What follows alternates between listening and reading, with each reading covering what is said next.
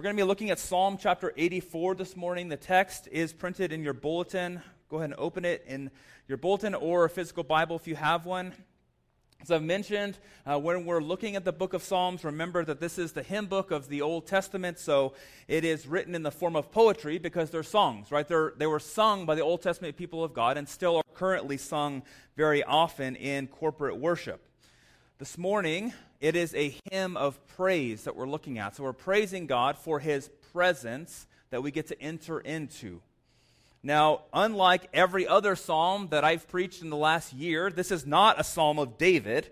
This is a psalm of the sons of Korah. So the Korahites were descendants of Levi through Cahor and Izhar.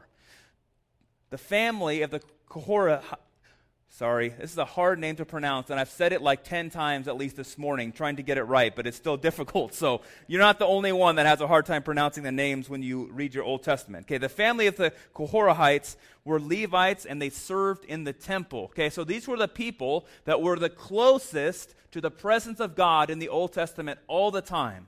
Now, that doesn't mean that they were specifically priests. Some of them might have been serving in different ways, like singers in the temple or temple gatekeepers. They're listed throughout the Old Testament as serving in different roles in the temple. Okay, so that is who has written this psalm this morning. If you remember, I mentioned this about 6 months ago, but I think it's good to remember that this psalm has the word Selah in it, S-E-L-A-H.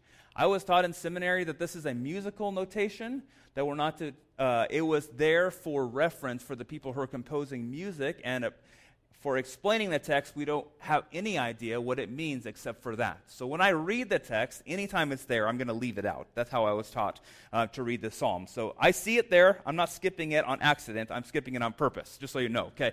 So Psalm 84 is where we are this morning. If you would, open up the text with me. We'll be looking at the entire chapter, verses 1 through 12. To the choir master, according to the Gittith, a psalm of the sons of Korah. How lovely is your dwelling place, O Lord of hosts! My soul longs, yes, faints for the courts of the Lord. My heart and flesh sing for joy to the living God. Even the sparrow finds a home, and the swallow a nest for herself, where she may lay her young. At your altars, O Lord of hosts, my King and my God. Blessed are those who dwell in your house, ever singing your praise. Blessed are those whose strength is in you, whose heart are the highways to Zion. As they go through the valley of Baca, they make it a place of springs. The early rain also covers it with pools. They go from strength to strength. Each one appears before God in Zion. O Lord God of hosts, hear my prayer. Give ear, O God of Jacob. Behold our shield, O God.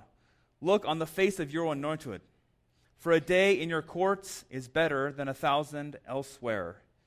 I would rather be a doorkeeper in the house of my God than dwell in the tents of wickedness. For the Lord God is a sun and a shield.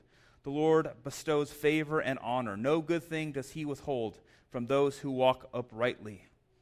O Lord of hosts, blessed is the one who trusts in you. This is the word of the Lord. Thanks be to God. Let's pray together. Father, we come before your word this morning. First, grateful that you have given it to us to hear the pleas of men that have come before us that are inspired by your Holy Spirit to work in and through your church. And Father, we pray as we look to Psalm 84 this morning that we would see how glorious it is that we get to encounter your presence all the time as New Testament believers. Father, we pray that our hearts and our minds would be open to what you'd have to say to us this morning. Father, that you would be here in our midst.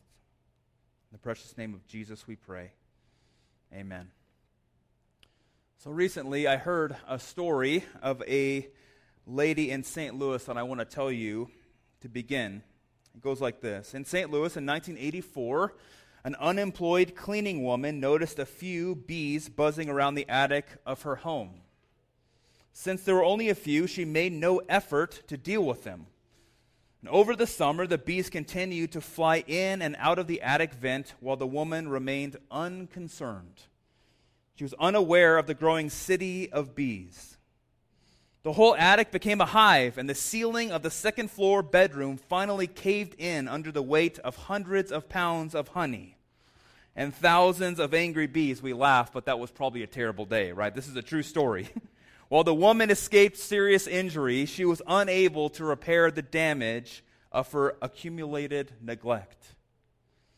If you're like me, you know that often in our lives we neglect things that are very important, right? We neglect our physical health at times. We eat the things that we should not. We do not exercise. Often we neglect our friends and family because we feel like other things are more important.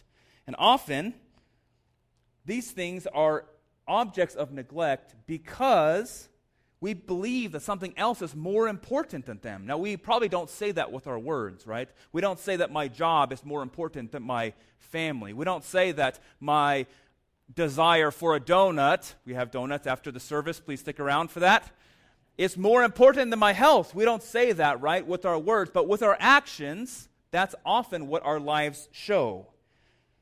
In the same way, if you're a believer in the room, you know that we often neglect the importance of seeking the presence of the Lord. Think about the lady with the bees, right? Maybe we're like her, we think it's no big deal, there's just one or two bees coming in and out. You know, we come to church and I do my church thing on Sundays, God saved me and I'm good, right? Or maybe we know that we should be pursuing the Lord. We decide other things are more important. We prioritize other things in front of God. Either way, Psalm 84 this morning reminds us that there's no place more important for us than being in the presence of God. There's no place more lovely, no place more at home to believers, no other place that brings protection and healing, no other place that will truly bring life to his people than in God's presence. So the theme this morning, this is printed in your bulletin, is in God's presence there is life for God's people. In God's presence there is life for God's people. I want to take us back to last week. If you remember last week, we talked about God's presence. Remember this? That we talked about how not a single one of us in the room, not a single person on the earth in the history of humanity, except Jesus, could enter into God's presence on our own merit, right? We don't have what it takes to get into God's presence because he is holy. He is without sin, and we are all fallen, as Romans tells us. Yet, God authored a plan for God to dwell with us. Remember, he sent his Son to dwell with us so that we may enter into his presence. So through the life, death, and resurrection of Jesus, you and I now are clothed in Jesus' righteousness and have access to the presence of God that's unveiled. In the text this morning, we see that there's three beatitudes. It says, blessed are those who, blessed are those who, blessed are those who, in verse 4, 5, and 12. So along with many scholars, we're going to be looking at this text through that lens, through the three beatitudes, kind of taking us to the context of where we are in the Old Testament. In the context of Psalm 84, it would have been traditional for people to travel to Jerusalem to go to the annual festival in the temple, okay? So some people, like I mentioned, the Korahites, they lived near the temple. They wouldn't have to travel a long way, but they would have worked there. They're there all the time. But some people would have to travel in. And often people would. This is the majority of Israel, okay? Now other people would need to travel in, but they couldn't. Maybe they had a physical inability to travel, or they were in a different country and they couldn't come. So in this text this morning, the three beatitudes that we're looking at are going to break the psalm into three different groups of people that are speaking. Okay? So our outline today, this is in your bulletin as well. First, we're going to look at those who dwell in the temple. This is firsthand the Korahites, sons of Korah. Verses 1 through 4. Secondly, we're going to look at those who are on their way to the temple. Verses 5 through 7. And then lastly, those who are far away from the temple. Verses 8 through 12. Okay, before we get into the actual text, I want you to be aware of something that you and I will tend to do. It's going to be tempting for us when we study a text like this, when we hear these groups of people, to put ourselves in these groups. To say, well, which one of these is an analogy for my own life? And the truth is, none of them are, right? Because this is a different era in redemptive history. That you and I do not live in this time where we had to travel to the temple to be in God's presence, right? So it's not going to do justice for the text for us to try to plop us into the text per se. Instead, we're going to look for themes that we see in each of these people and then apply those themes to us. Okay, instead of trying to plop us in Psalm 84 directly, we're going to do it by taking the themes that we see in all three of the groups of people. Okay, so first, let's look at verses 1 through 4. This is those who dwell in the temple. How lovely is your dwelling place, O Lord of hosts! My soul longs, yes faints, for the courts of the Lord. My heart and flesh sing for joy to the living God. So remember, these are the words, the very first 4 verses of those who live right around the temple, that are working in the temple. These are their very vocation is to serve in the temple where the presence of the Lord is. So they would have been in the dwelling place of the Lord more often than any other people in all of Israel. The courts of the Lord are the temple where the presence of the Lord resides. So when this psalmist speaks of longing for the courts, for the dwelling place of God, he's not saying, I long to go to work. Okay, because this is their vocation. He's not saying that. He's not saying, I long to go to this one place. He's saying, I long for God himself. I long for God's presence. This person that lives and works so close to the presence of the Lord each day still says, I long to be there when I'm not there. He's speaking of longing for God himself. And he sings for joy as his soul is constantly satisfied in God alone. One theologian says of God's presence, his presence transforms adversity into prosperity, affliction into freedom, and death into life. Spurgeon goes on, another theologian says, the purpose of God's presence with his people is to save sinners and comfort saints. So the psalmist realizes at the core of his very being, there is a longing for the presence of the Lord. It goes on, transitions from the people into birds, which is really interesting. In verses 3 and 4, he says this, even the sparrow finds a home, and the swallow a nest for herself, where she may lay her young. At your altars, O Lord of hosts, my King and my God. So the psalmist then transitions to start speaking about the birds who have made nests around the temple. Maybe they're in the crevices of the walls, or they're in the trees that are in the courts of the temple. But he's saying that even the birds who are near to the Lord have found their home. One theologian says that these birds are the symbol of the life, freedom, and joy of those who dwell close to God. It's interesting that he first speaks of Levites and then of these birds. We think of the Levites in the Old Testament as being very important. They were the one who could, some of the high priests of the Levites could enter into the presence of the Lord on the Holy of Holies once a year, right? But then secondly, he moves to these birds, especially these 2 birds. Because sparrows in the Old Testament are shown throughout the Scripture as being worthless, as being without any value at all. Secondly, the swallows are birds who travel from place to place. They have no home. They're restless. So these birds, who are symbols of worthlessness and restlessness, find their worth and rest in the presence of God. If these birds find their worth and rest in God's presence, how much more will you and me, who bear the very image of God the Creator, find our rest in him? Verse 4, he goes on, blessed are those who dwell in your house, ever singing your praise. So we can visualize, right, the Levites all singing the joyous praise to the Lord, and in the background we hear the chirping of the birds and know that they are finding their very worth in God himself. So Yahweh, the creator and sustainer of all things, is being worshipped by the people constantly who are closest to him. You would think that these people, time after time, would maybe get a little bit like, it would become mundane. It would be like, oh yeah, of course we're going to the presence of the Lord. We work there.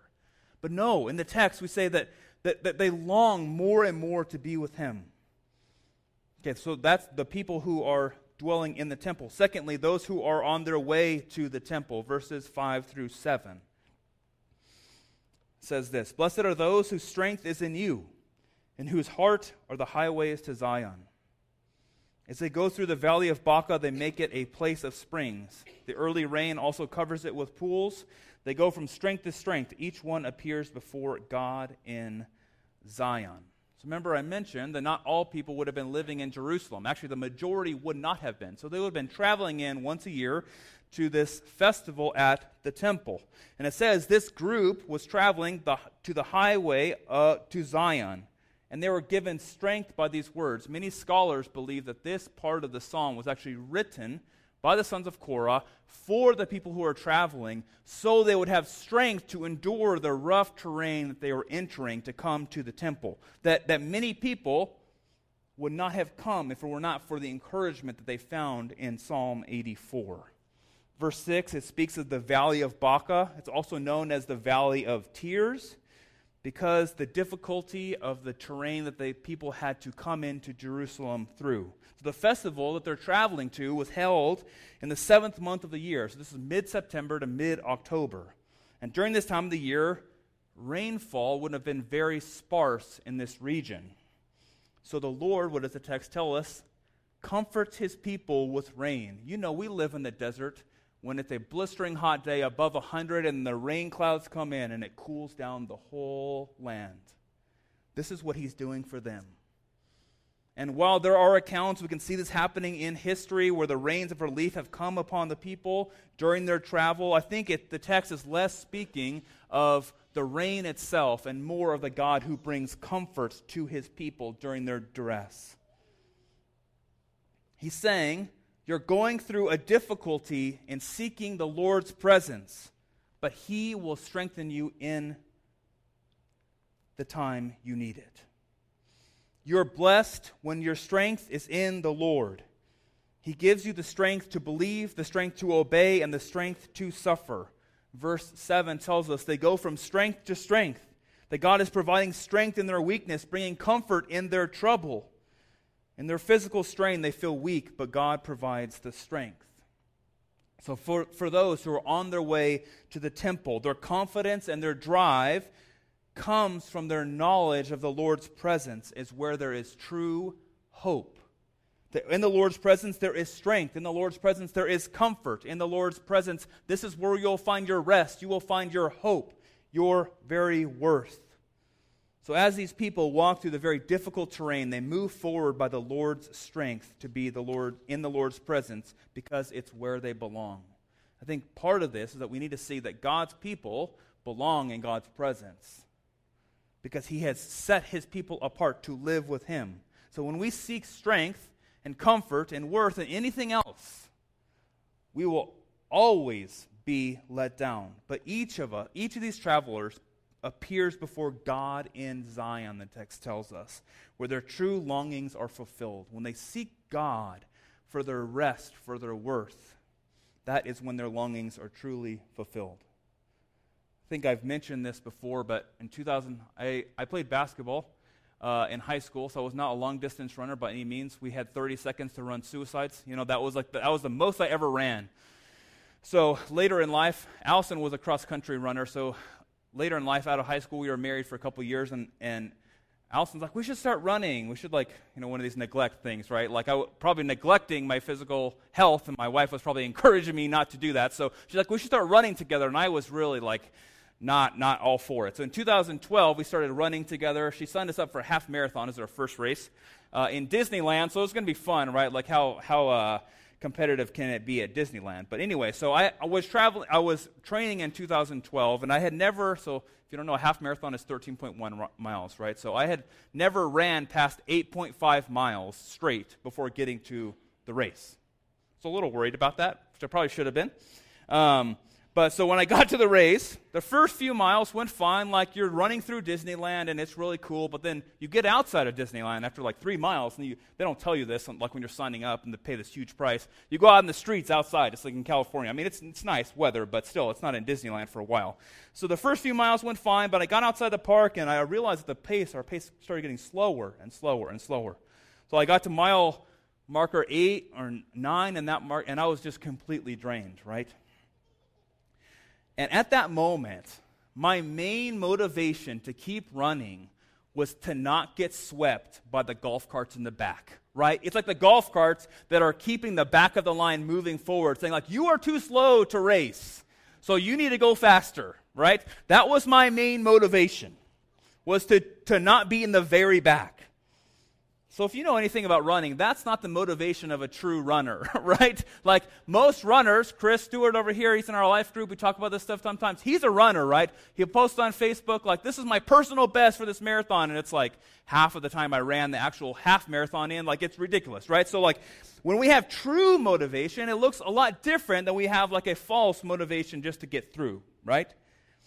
So our motivations, they tell us a lot about ourselves, especially when we go through difficult situations in life. Sometimes we don't even have the motivation to continue. I just got picked up by the golf cart and I'm out of here, right? I'm going to Disneyland instead. This is often how it is with our walk with the Lord, right? When we're going through difficult times, we often just want to get on the golf cart and leave, say I'm done. So we have to look at our motivation. If we're motivated to walk with Jesus for the wrong reasons, it will lead to us falling away over and over again. Maybe for you, your motivation is that you've always gone to church. It's cultural for you. You come because the church has always been a part of your routine. The people here you know and you love. Maybe your motivation is that you come because your spouse or your parents or your friend or they want you to. So you're motivated less about what goes on here and more about the person that's sitting next to you. Maybe you feel like coming to church is a place for good advice. I need a pick-me-up. I need encouragement in my life. The thing is, all of these things in themselves have some good, if not a lot of good in them. But when that's our main motivation to walk with the Lord, it's going to burn us out. When our desire to know God is foundationally motivated by anything outside of God Himself, we will burn out from our walk with the Lord. But if we're motivated to walk with Jesus for the right reason, to know Him deeper and deeper, that's a long-lasting walk with Jesus. So when God is at the center of your desire in your Christian walk, difficulty won't tank you. When hardship sweeps in, this foundation will have you running towards Jesus instead of away from Him. So I think you can ask yourself this question. You can say, why am I here today? Why am I motivated today to be walking with Jesus? Maybe you're not walking with Jesus and you have no motivation. That's one category. But I would say, why are you motivated in life at all? What is the point to all of this? But if you are following Jesus, say, what is your motivation here?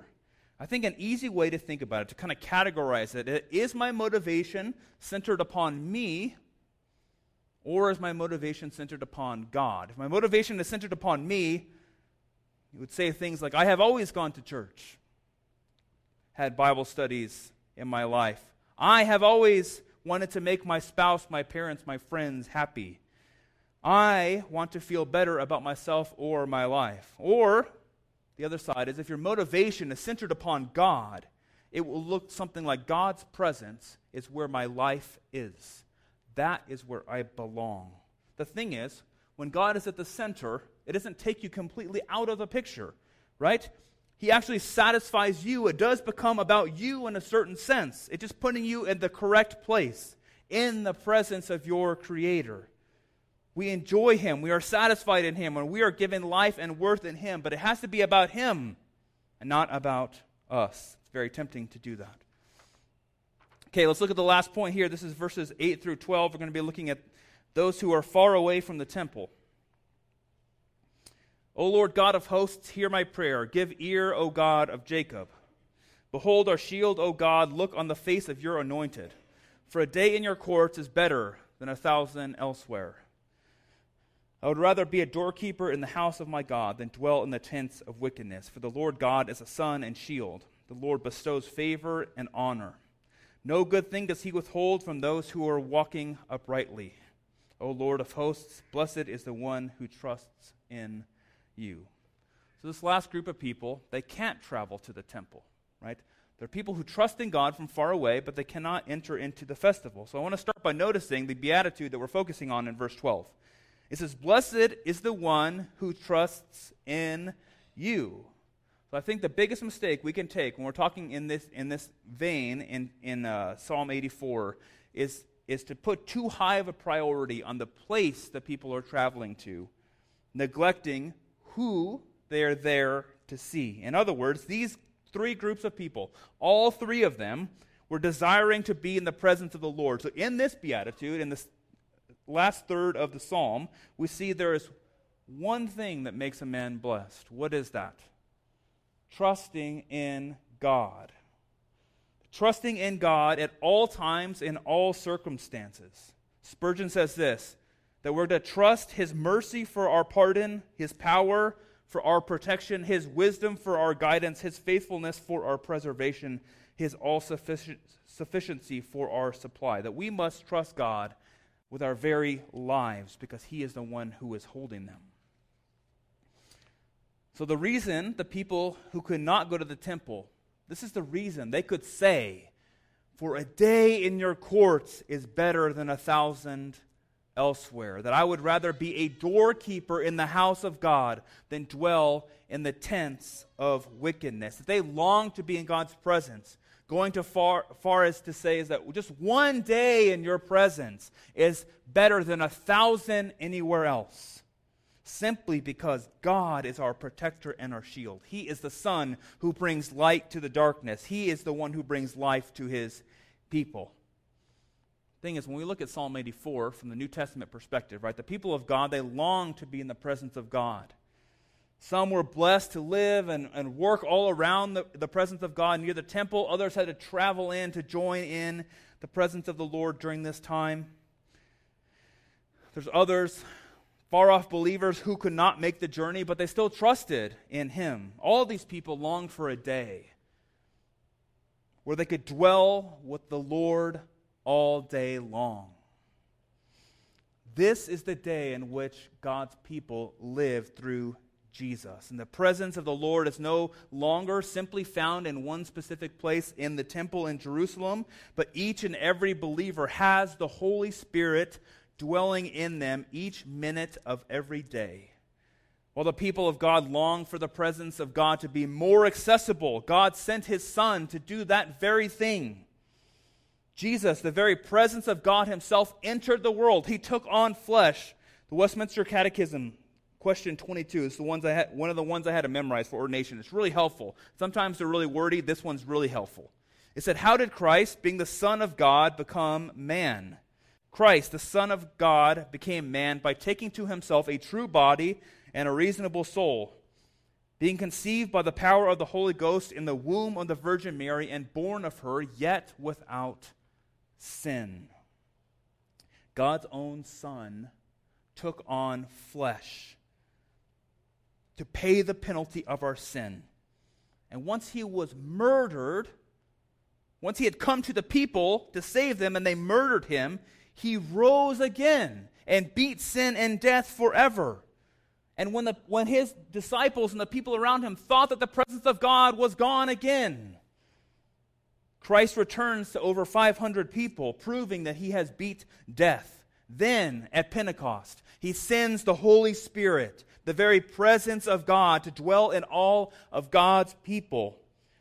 Now, through the work of Jesus, you and me get to dwell with God each and every day unto eternity through the Holy Spirit residing in us. I think for us, in the West, in a really comfortable area, it's easier for us to neglect this truth, right? Because I would bet that there's not a single person in this room that does not have a Bible in their house. Even think about the era of the people who came before the printing press, right? And how sparse God's Word would have been. Now, today, I probably have 20 Bibles in my house. I can open them anytime I want. The Holy Spirit is dwelling with me, that He opens my eyes to more of God anytime I open the Scripture. But we often neglect it because it's really easy. So for us in Psalm 84, I want to encourage us that let's turn to Him, right? Because these people, He's encouraging people who had to travel. This is on foot, like going to Dallas on foot, to be in God's presence, and you and me can walk into the other room and open God's Word, and we often neglect it because it's so easy, right? So for you and me, let us trust the Lord. Let us seek His presence all the time, because Jesus has given us a way to dwell with God each and every day. Let us trust in God, laying our life down at his feet each day, each hour. One theologian says this as we close. If we want rest, let us clasp God as ours. If we desire a home warm, safe, and sheltered from every wind that blows, and inaccessible to enemies, let us, like the swallows, nestle under the eaves of the temple. Let us take God for our very hope. Let us seek God's presence this morning, trusting that we will find our life in him alone. Let us pray together. Father, we are grateful that you have made your presence known to us, first in the temple, second through Jesus, and now in each and every believer through the Holy Spirit. And Father, we pray that even though opening our Bibles, walking with you can feel mundane at times, Father, we pray that it would not, that we would seek after you and love you, cherish you because of all you have given for us and how much you love us. Lord, that we would respond by walking and loving you in turn. Father, we pray as we come to the table now that you would be here with us, reminding us that our salvation did not come without a cost, but that you sent your Son to break his body, to die, to have the wrath poured out upon him, that we may live with you. Father, we thank you for this time you've given us this morning. In the precious name of Jesus we pray. Amen.